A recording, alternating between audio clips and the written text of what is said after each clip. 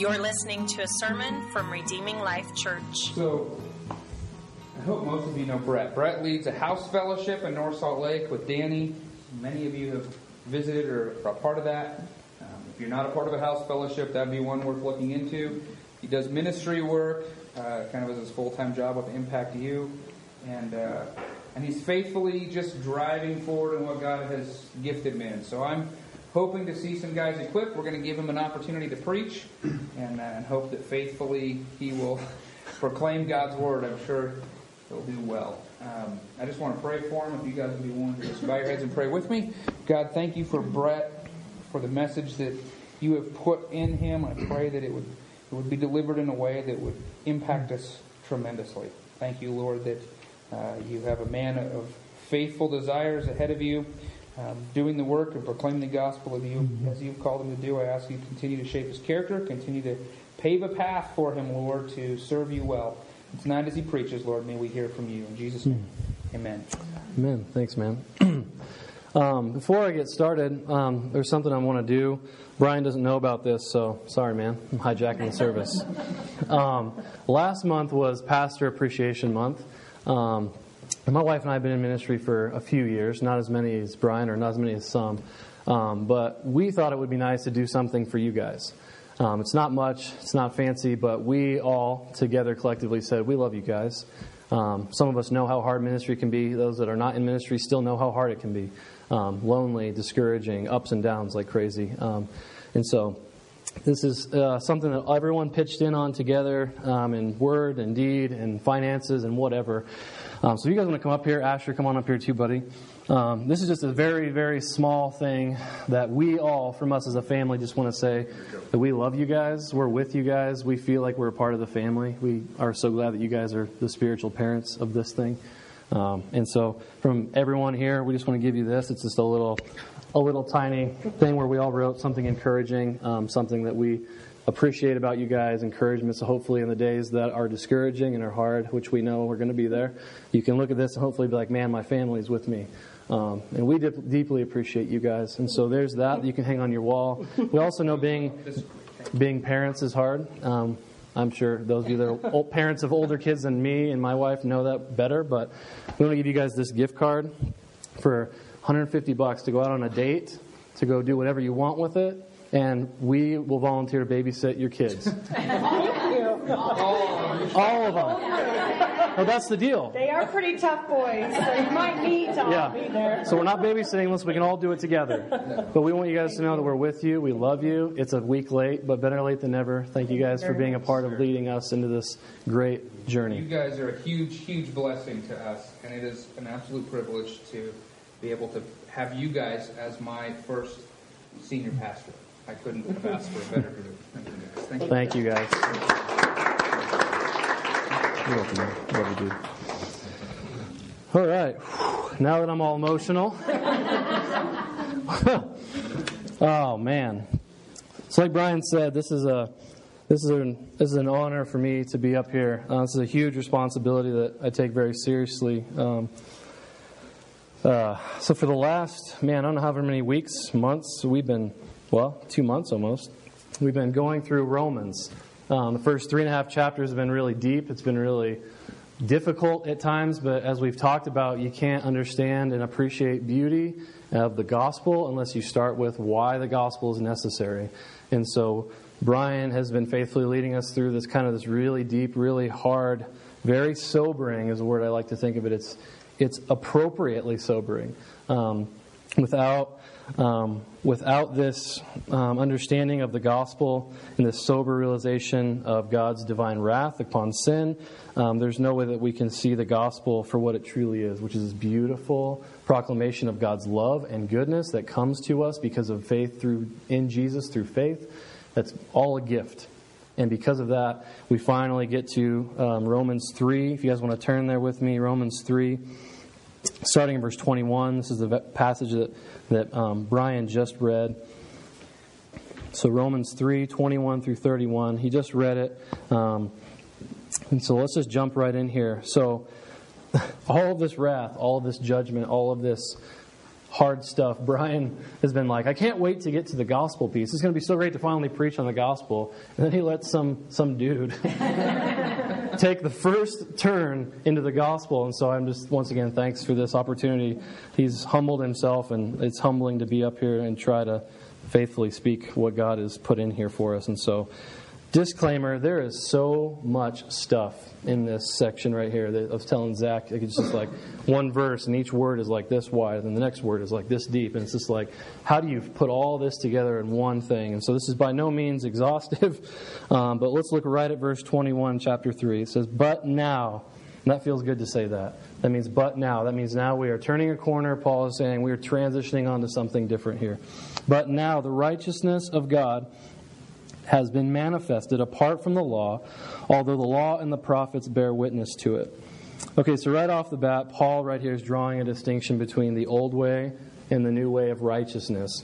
We've heard a lot about how the law and the prophets, they demand a sacrifice for sin. There is no getting out of it. God's wrath and His righteousness deserves and demands a sacrifice for sin that we have created, that we are born with. There's something that has to be an atoning sacrifice.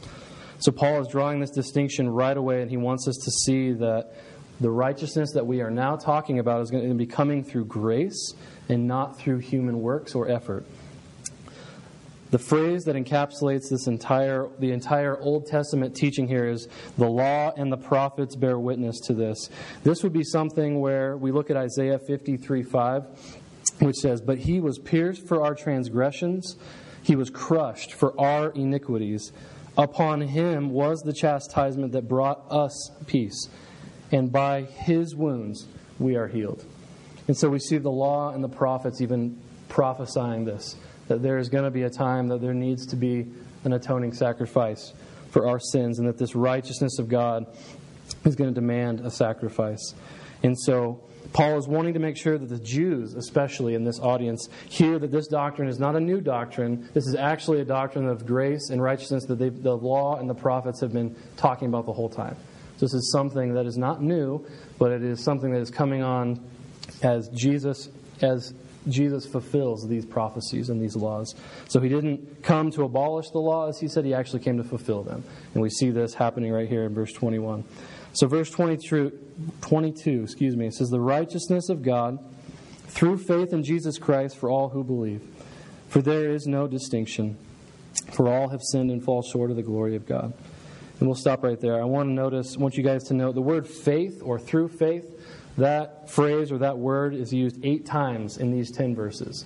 So faith is huge in this section. As we talk about the gospel, as we talk about receiving God's righteousness, all of that is encapsulated in this canal or this method of faith. This happens through faith. You get there through faith. Faith in Jesus and what was accomplished on the cross. So once again, Paul is going to great lengths here to communicate that the righteousness that comes solely from God is through faith in the person and the work of Christ. And this is not only just available to some, but now we see in verse 23 it says, for all have sinned and fall short of the glory of God and are justified and are redeemed. We go all down these things. We're going to see this for all applies to this whole text. And so all, there's no distinction now. Jew, Greek, Gentile, Samaritan, whatever. All are now have the opportunity to receive this grace, to receive this justification, to receive this redemption from Christ. And so this is beautiful. This is one of the most incredible things I think about the gospel is that there is no, in some sense, there's no exclusivity. It is for all people, all that will believe in faith through Jesus. And so no distinction. All are unrighteous. All of us. We learned last week, no one seeks God. No one understands. None is righteous, not even one. And so how do we be righteous? Well, Paul is going to walk us through how we receive that righteousness and our justification. So verse 23, for all have sinned and fall short of the glory of God, and all are justified by His grace as a gift through the redemption that is in Christ Jesus. And so we see that justified by His grace as a gift. Think about a gift. We've talked about this a lot in House Fellowship and other things. A gift is something that you don't go and buy. Brian and Lisa's thing tonight. They had no idea that was coming. They received it, though. I handed it to them. They took it. They could have chosen to say, I don't really want that. No thanks. It's kind of a cheap frame, I can tell. But they received it. They received it. They took it. They actively engaged with the gift and took it home. This is what we're talking about with Jesus, the grace that is from God. We have the gift given to us, presented to us. Our choice is, are we going to take that gift? And so we see that Christ, in His obedience, is actually the one that satisfies the Father's justice, and this is where the redemption piece comes in. So through the redemption that is in Christ Jesus, I love this word, and this is where we'll start to spend most of our time, is talking about how our justification and our redemption comes through faith in Christ. So the Greek word for redemption, if I can pronounce this correctly, hopefully, is apolutrosis, which means to release or the affected by payment of ransom. And so this idea, we see the same language used in the Greek in Ephesians 1:7, which says, in Him, Jesus, we have redemption through His blood, meaning Jesus again, the forgiveness of sins, in accordance with the riches of God's grace that He lavished upon us. That's beautiful. And so as we start to get into this redemption thing, Paul goes on and talks about we are justified by His grace as a gift through the redemption that is in Christ Jesus, whom God put forward as a propitiation by His blood to be received by faith. Now, you guys hear the word propitiation, so your reaction might be the same as mine. It's like, what in the world does that word even mean? It's a really fancy seminary term that Brian probably knows really well. But it's a simple, fancy term. Simple, fancy, it's probably an oxymoron. But it's just a fancy term that means a sin offering or a covering. There's this idea of kind of a bridging the gap for something.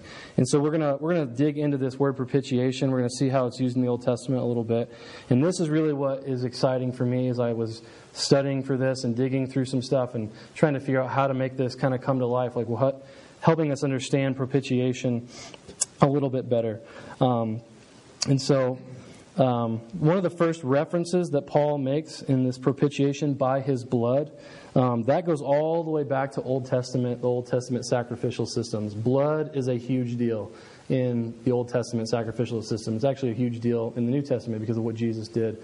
And His blood being an incredible key component to the gospel. We sing songs like, He washed away our sins, we're covered by His blood, the blood of the Lamb.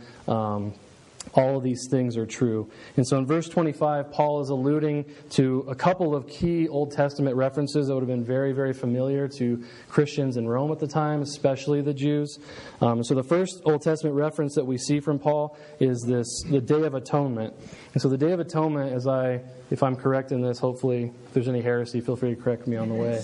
But as I studied this was fascinating. It blew my mind how deeply specific the Day of Atonement was and how incredibly involved that was. So the Day of Atonement was one day a year where all of Israel would gather and they would have to confess their sins publicly to the high priest. So if you can imagine how awkward that would be. Like if we all, even just in this room, if we're like, all right, Brian, why don't you throw your sins up on the screen? We're going to check this out here. And so Brian's sins, and we just go down this bullet point list. And Danny, why don't you throw yours up there? Oh, real? Oh, I mean, could you imagine? And then I didn't mean it like that. But then we throw Brett's up there, and then everyone's like, oh man, why is this guy even preaching? But could you imagine that? The entire nation is confessing their sins in front of everyone else. Like, we're like, hey, I sinned and did this. And the guy next to you is like, wow, I live next to this guy. And so it's been, what an incredibly awkward experience to confess all of your sins to the high priest. And then he would take all of those sins. He'd somehow remember all of that.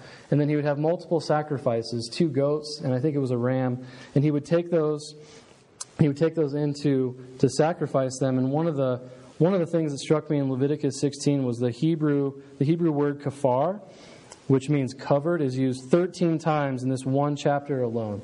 And so we see this idea of covering or being covered for these sins is huge. And so on this day, the entire nation is confessing their sins. The high priest went to the most holy place and is making atonement for all the sins of all the people. And he's the only person that can do that. So he is the mediator between the people and God.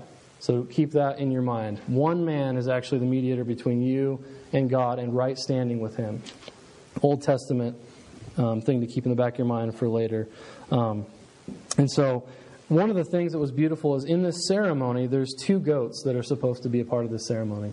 One of these goats is to be sacrificed for our sins, and the sins, and it signifies you spilling the blood, pouring the blood, sprinkling the blood on the mercy seat, which that word means covering as well.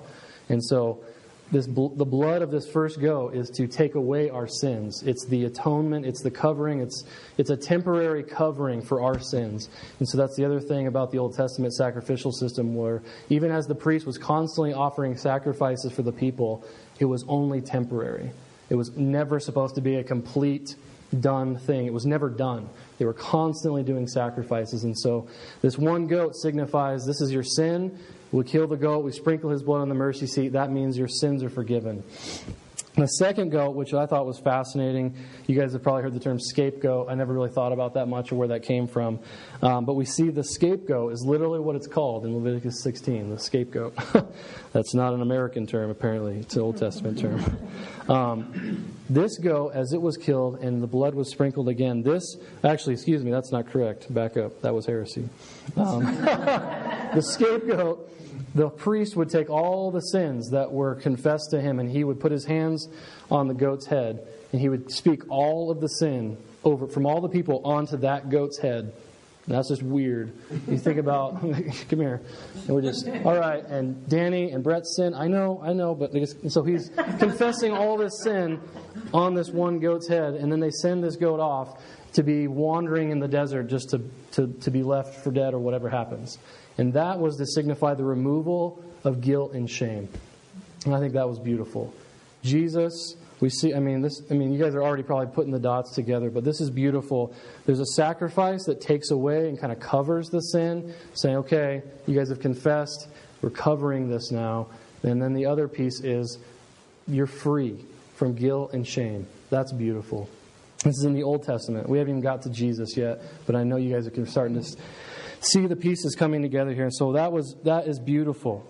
And so that's the first Old Testament reference Paul's alluding to here as he talks about as a propitiation by his blood. That one phrase encapsulates that and many other things. The second Old Testament reference we see Paul talking about here, a couple lines down in verse 25, it says, "This was to show God's righteousness because in his divine forbearance he had passed over former sins." And what does that sound like?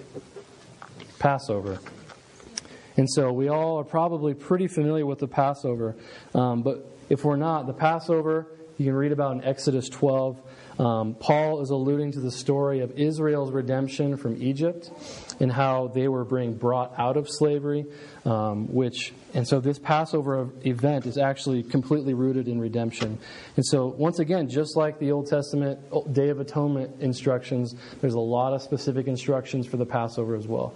Everything from a lamb that's without blemish, you're supposed to put blood on the doorposts and the lintel, which I had to look up what a lintel means. A lintel is the thing that goes across the top. You guys probably already knew that, but I didn't. So I'm learning. So blood on the doorpost, the lintel, it's a blood covering. You see that imagery again? A blood covering the door, which is covering the household. And so one of the things, as I noticed, is this whole specific instructions was given to people that were following Jesus. They were people that were following God. They were Israel. They were God's people. And so those that were doing this wouldn't just be everybody. It was people that were saying, I am a part of God's people. And so very specific instructions on when to eat the meat, how to eat the meat, how to cook it, on all this stuff. And then the climax of that event was as they put the blood on the doorpost and the lintel, the Lord would pass over the house, and if their doorway was covered in a perfect lamb's blood, if the door was covered with a perfect lamb's blood, He would pass over and He would spare them. God would spare them and keep them safe from striking down all the firstborn in that household, whether it be children or animals. So once again, we have some beautiful, beautiful illustration of God covering His people and providing a way for them to be free from their sins. And this is beautiful. And so much, and we could go into all sorts of other things with that as well. But this is beautiful how Paul is bringing us and speaking to the Christian audience in Rome by saying, hey, look, Like this thing, this Jesus, I know we've been talking a lot about wrath and judgment, but you have no idea the beauty that has come in the gospel, the beauty that has come through Christ and what He did on the cross. And let me tell you, everything you've learned, everything you've been doing your whole life for centuries and centuries, all your ancestors, they've been doing all this stuff. This is all about Jesus. Everything that was done was to precursor the life of Christ and everything that He came to do. And so we see, I got just a quote that I want to read from one of my commentaries. It said, "Until this time in history, we saw a complicated system full of sacrifices that had atoned for the sins of the people, as we just learned about from the Day of Atonement in the Passover. And because people continually sin, there were always sacrifices being made. But now, Paul is explaining that Jesus became the final and ultimate sacrifice for all sin, past, present, and future. We see this in the final moments of Christ's life as He hung on the cross." That is beautiful to me. And we're not even to the Jesus part really yet. But this is Jesus. All of it is about Jesus. So Paul has just shown us these two very important Old Testament practices, these things that he says, look, you've been doing this for years. This is about Jesus too. And as we see that the work of Christ is accomplished on the cross, we want to turn, I want to turn to John 19. You can turn there with me if you want. John 19, 28 and 30. This is one of my favorite studies that I ever did. John 19, starting verse 28. "After this, Jesus, knowing that all was now finished, said," to fulfill the scripture, "I thirst. A jar full of sour wine stood there, so they put a sponge full of the sour wine on a hyssop branch and held it to his mouth. When Jesus had received the sour wine, he said, 'It is finished.' And he bowed his head and gave up his spirit." This is one of my favorite passages because of the phrasing of "it is finished." The Greek word for that phrase is tetelestai. And one of the most beautiful words to me, it's one of my favorites because of what it means. It's literally translated, "it is finished." That whole word means that phrase. And these two verses right here, verse 28 and verse 30, this is the only place where that term shows up in the New Testament. The word tetelestai was written on many New Testament documents when prisoners were thrown into prison and they had all these lists of you owe this debt and this debt and this debt, and you couldn't pay the debt, you got thrown in prison. And when you were thrown in prison, you either somehow paid it. I don't know how you pay it if you can't work and you're in jail. I don't know how they expect you to pay that bill. Or somebody comes and pays it for you.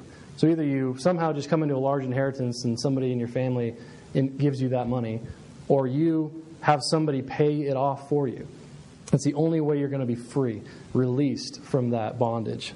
And so this is a beautiful word that also literally means paid in full. And so Brian and I were talking about this as we were preparing for this. I don't remember what the number was, but there's tons, thousands, would that be fair to say? A lot. Thousands of New Testament documents that are extra-biblical, meaning not in this, of New Testament timed documents where people had financial obligations, people owed things, and when they actually paid the debt, they stamped that word on there in Greek. Boom, tetelestai would be written across this list of my debts. Tetelestai, and then you would keep that receipt. And this means, look, you can't come and charge me. This debt is paid in full. And I love that. And so this is incredibly important for us to understand, because as we look at the work specifically that was accomplished by Jesus on the cross, this word, "it is finished," means there's nothing else left to do. And so that begs the question for us, are we trying to do something as Christians to finish the work that Jesus has already done? I know in my life I do that. I know there's been moments where I think if I just do, I will be in right standing with God. If I just do more Bible study, if I just do more prayer, if I serve more, and then God will I'll feel like I'm in a better place with God. It's not how it works. Jesus has already paid that debt. Everything that I am and everything that I am going to be is in His mind perfected, because my identity is in what happened on the cross. It is finished. It's paid in full. There's nothing else I have to do to earn anything in terms of my right standing with God for salvation. And so One of my second favorite places to go is Hebrews. It's one of my favorite books. If you guys want to turn there, we're going to bounce around a little bit, but this is so important to understand redemption and what really happened in that place on the cross. Hebrews 10, starting in verse 1. It's a little bit lengthy, but this is so important for us to understand what Paul is getting at and why the gospel is such a big deal. So Hebrews 10, starting in verse 1. For since the law has but a shadow of the things to come. So once again, he's talking, the author of Hebrews is already going back to say, hey, look, the shadow of what is come, the Old Testament, the shadow is not actually the whole thing. A shadow of good things to come instead of the true form of these realities, it can never, by the same sacrifices that are continually offered every year, make perfect those who draw near. Otherwise, would they not have ceased to be offered, since the worshippers, having once been cleansed, would no longer have any consciousness of sins? But in these sacrifices there is a reminder of sins every year. I don't know about you guys, but I don't like it when people remind me of my sin. Accountability is rough in that way, but it's good. For it is impossible for the blood of bulls and goats to take away sins. Consequently, when Christ came into the world, he said, and this is a quote from Psalm 40, sacrifices and offerings you have not desired, but a body you have prepared for me. In burnt offerings and sin offerings you have taken no pleasure. Then I said, behold, I have come to do your will, O God, as it is written of me in the scroll of the book. When he had said above, you have neither desired nor taken pleasure in sacrifices and offerings and burnt offerings and sin offerings. These are offered according to the law. Then he added this, behold, I have come to do your will. He does away with the first in order to establish the second. And this is where it gets really, really, really good. Verse 10, and by that will we have been sanctified through the offerings of the body of Jesus Christ once for all. And it keeps getting better. And every priest stands daily at his service, offering repeatedly the same sacrifices, which can never take away sins. But when Christ had offered for all time a single sacrifice for sins, he sat down at the right hand of God, waiting from that time until his enemies should be made a footstool for his feet. For by a single offering he has perfected for all the time those who are being sanctified. And the Holy Spirit also bears witness to this, saying, this is the covenant that I will make with them. After those days, declares the Lord, I will put my law on their hearts. I will write them on their minds. And then he adds, I will remember their sins and their lawless deeds no more. In the last verse, verse 18, where there is forgiveness of these, there is no longer an offering for sin. Whoa. I hope you guys catch that is ridiculously packed with gospel beauty. Verse 11, every priest stands daily at his service, offering repeatedly the same sacrifices which can never take away sins. But when Christ had offered for all time a single sacrifice for sins, he sat down. I love that. I could sit down right now. But this is beautiful. I know. Exactly. Ed has just proven the point to which I am going. Old Testament times, the priest would constantly be standing, constantly be offering sacrifices, constantly be doing this and do that and do this, because there was never a final sacrifice. It was always going. Could you even imagine the smell hanging out in a place like that? Really. Dead animals, blood, burnt offerings. I mean, gross. Constant sacrificing going on. So the priest would constantly be standing, busy, doing this stuff. And so beautiful, the author of Hebrews says, he sat down, indicating that his work on the cross was complete. It was final. And it sharply contrasts this standing priest thing where they were always busy making sacrifices. So because of Jesus, there are no more sacrifices to be made. That is beautiful. And at the same sentence, after it says he sat down, where did he sit? And this matters a whole lot. He sat down at the right hand of God. You guys have probably heard that phrase a bunch of times.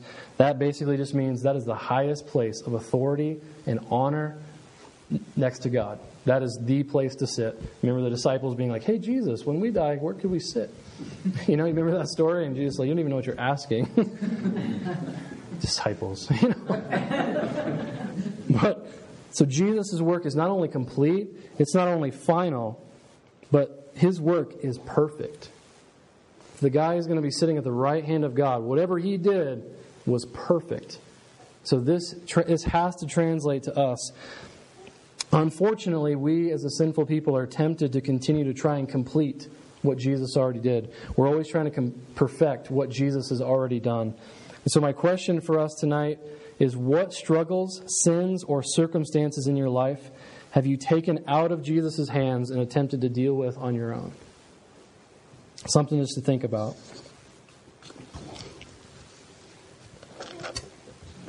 I know for a long time, growing up in a Christian home, going to church every Sunday, being on the praise team, doing all these Christian things, I did not know Jesus. One of the things that kept me from really knowing Jesus was this issue of identity for me, and how my identity was completely wrapped in wanting my dad to love me, wanting my dad to affirm everything I did, wanting him to say, man, nice job, Brett. That's awesome. And granted, we should want our dads to say that. That's okay. But when it crosses the line from, I'd like that, to, I need this to be whole, that's when it gets really dangerous and really unhealthy. And so my whole life I lived in this place of never really coming to grips with who I really was as a Christian, as a professing Christian. Yeah, I'm a Christian. I had no idea what that even meant. And so 2 years ago, 3 years ago, 6 years ago, I don't remember. We were at a church. I don't remember how many years that ago was. And the pastor was preaching on Colossians, and he read this verse. And for whatever reason, my identity issue, what Christ had done, all of it clicked for me. And I want to read this. I wasn't planning on even reading this, but I feel led to do so. So, Colossians 1:21.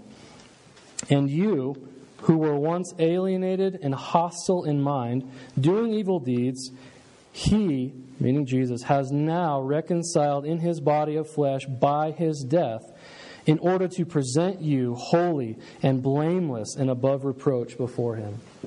That's when it clicked for me, that who I was actually all in Christ. That when God looks down at me before Christ, he sees the Romans that we've been talking about. No, Brett doesn't seek God. Brett doesn't understand. Brett is not even righteous. No, not that one. That's who I was. So God sees that. Jesus, what we see here and what Paul is trying to help us see as a propitiation, as a covering, Jesus gets on the scene. He steps right in front of me.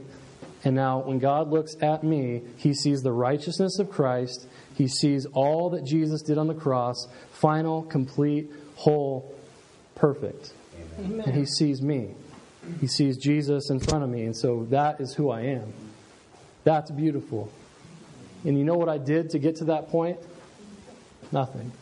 Jesus stepped in. I took and believed that through faith. And I accepted that gift as him being my identity. That is what Paul is talking about. That is what a propitiation means. That awkward long term means he covered us with his righteousness. And not only did he cover us with his righteousness, he gives us his righteousness. And we see that in the following verses as well. Brian talked about this last week, 2 Corinthians 5:21. For our sake, he, God, made him, Jesus, to be sin, who knew no sin, so that in him, Jesus, we might become the righteousness of God. That is ridiculous. Jesus traded his righteousness, he traded all of his perfection to God and said, I'll take their sin. I'll take it. I got it. And Brett, you can have my righteousness now. And that is who we are. That is what Paul is trying to get us to see. That's what he's trying to talk to the people in Rome. Look, this Jesus, this Old Testament stuff, all this stuff is saying, you now are made new. You have been saved. Even though all of you have sinned, all of you have fallen short, all of you have the opportunity to stand in right relationship with me because of my Son, Jesus Christ. All you have to do is take that grace, which is a gift, Believe through faith, and it will be yours. And this is so beautiful to me. And so, friends, may we never be satisfied with sin in our lives, but may we also never forget that Christ's work on the cross was perfect. It was final. It was complete. There is nothing else that you and I need to do to be right before God because of what Jesus has done. May we also remember that the finished work of Christ is unfinished in us, and I pray that as Christ is working in us this way, that we would embrace that. That although His work is finished, His work in us is unfinished. We are continually being brought into sanctification. Philippians 1:6. He who began a good work in you will be faithful to bring it unto completion. So we can't be complacent and be like, thanks, Jesus, I'm good. There is never a point to which we are not being sanctified if we are following Christ in obedience in His Word. There should always be, honestly, there should be this tension in our lives. Nicole and I talk about this all the time. Like, when's it going to get easy? I feel like the last season was pretty hard. We moved to Salt Lake City from Nebraska thinking, all right, this is the season that's going to be awesome. And it has been awesome. Don't get me wrong. You guys are all awesome. But there's still this constant God is still tweaking me. He's still doing operation on me, right? To which actually I'm more and more thankful for each day. I was talking to Teresa at our house fellowship on Thursday about how hard things in our life happen, and we look at, and I'm the same way. In the season, I'm like, what gives? Like, can I seriously get a break? Like, I just leave me alone for like a year. That's my flesh, right? But let me grow. Let me just be happy, which is such a lame child excuse, right? That's what boys and little boys say. That's not the mark of a mature believer. So God is still bringing me into that. But as we were talking, I said something which convicted myself. I was like, I think I look back at those seasons in my life, Nebraska and other things, and my whole life, and the more I think about it, and all those hard things that got me to this point where I was like, oh, Jesus, this is real. I want you. All those things that led up to me getting to this place was actually God's sovereign grace in teaching me that I need Him even more. And so even when it's hard, even when it's painful, even when we are like, I'm done, stop, it is still God's grace to us. Because in that grace and in those hard times, God is forming us. God is making us more like Himself. And hopefully in that we recognize that this is the work of Christ being completed in me one more step. And that is our goal. That's our goal. May the work of Christ be completed in me at some point. Either Jesus comes again or we die. And hopefully we just never stop longing to have Christ mold us into His image. And so one of the final things as I kind of wrap this up, is just this. One of these questions is, in what area of your life do you need to rest in the finished and perfect work of Christ? In what areas of your life do you need to rest in the finished and perfect work of Christ? So we can't miss this. The Old Testament way of redemption, Day of Atonement, Passover, sacrifices, all of that describes a temporary sin covering. But now, love that. But now, Jesus enters the scene, removes our sin and guilt and shame. He clothes us with His righteousness. He gives us His righteousness. And this is how we ought to live. This is how God bestows upon us His righteousness. So why did God do this? Why would God do this? Why this incredible transaction of sin to righteousness? Verse 26. Back to Romans 3:26. It was to show, talking about the righteousness, the redemption, justification, all of this saith, it was to show His righteousness at the present time, so that He might be just and the justifier, of the one who has faith in Jesus. He did this to show His righteousness. He did this to show His goodness. And verse 27, we are left with the conclusion as well. Then what becomes of our boasting? What in the world do I have to boast about as a Christian man and a husband trying to figure this thing out? What in the world do I have to boast about? Brett's so holy. No, absolutely not. There is John 15, apart from him, I can do absolutely nothing.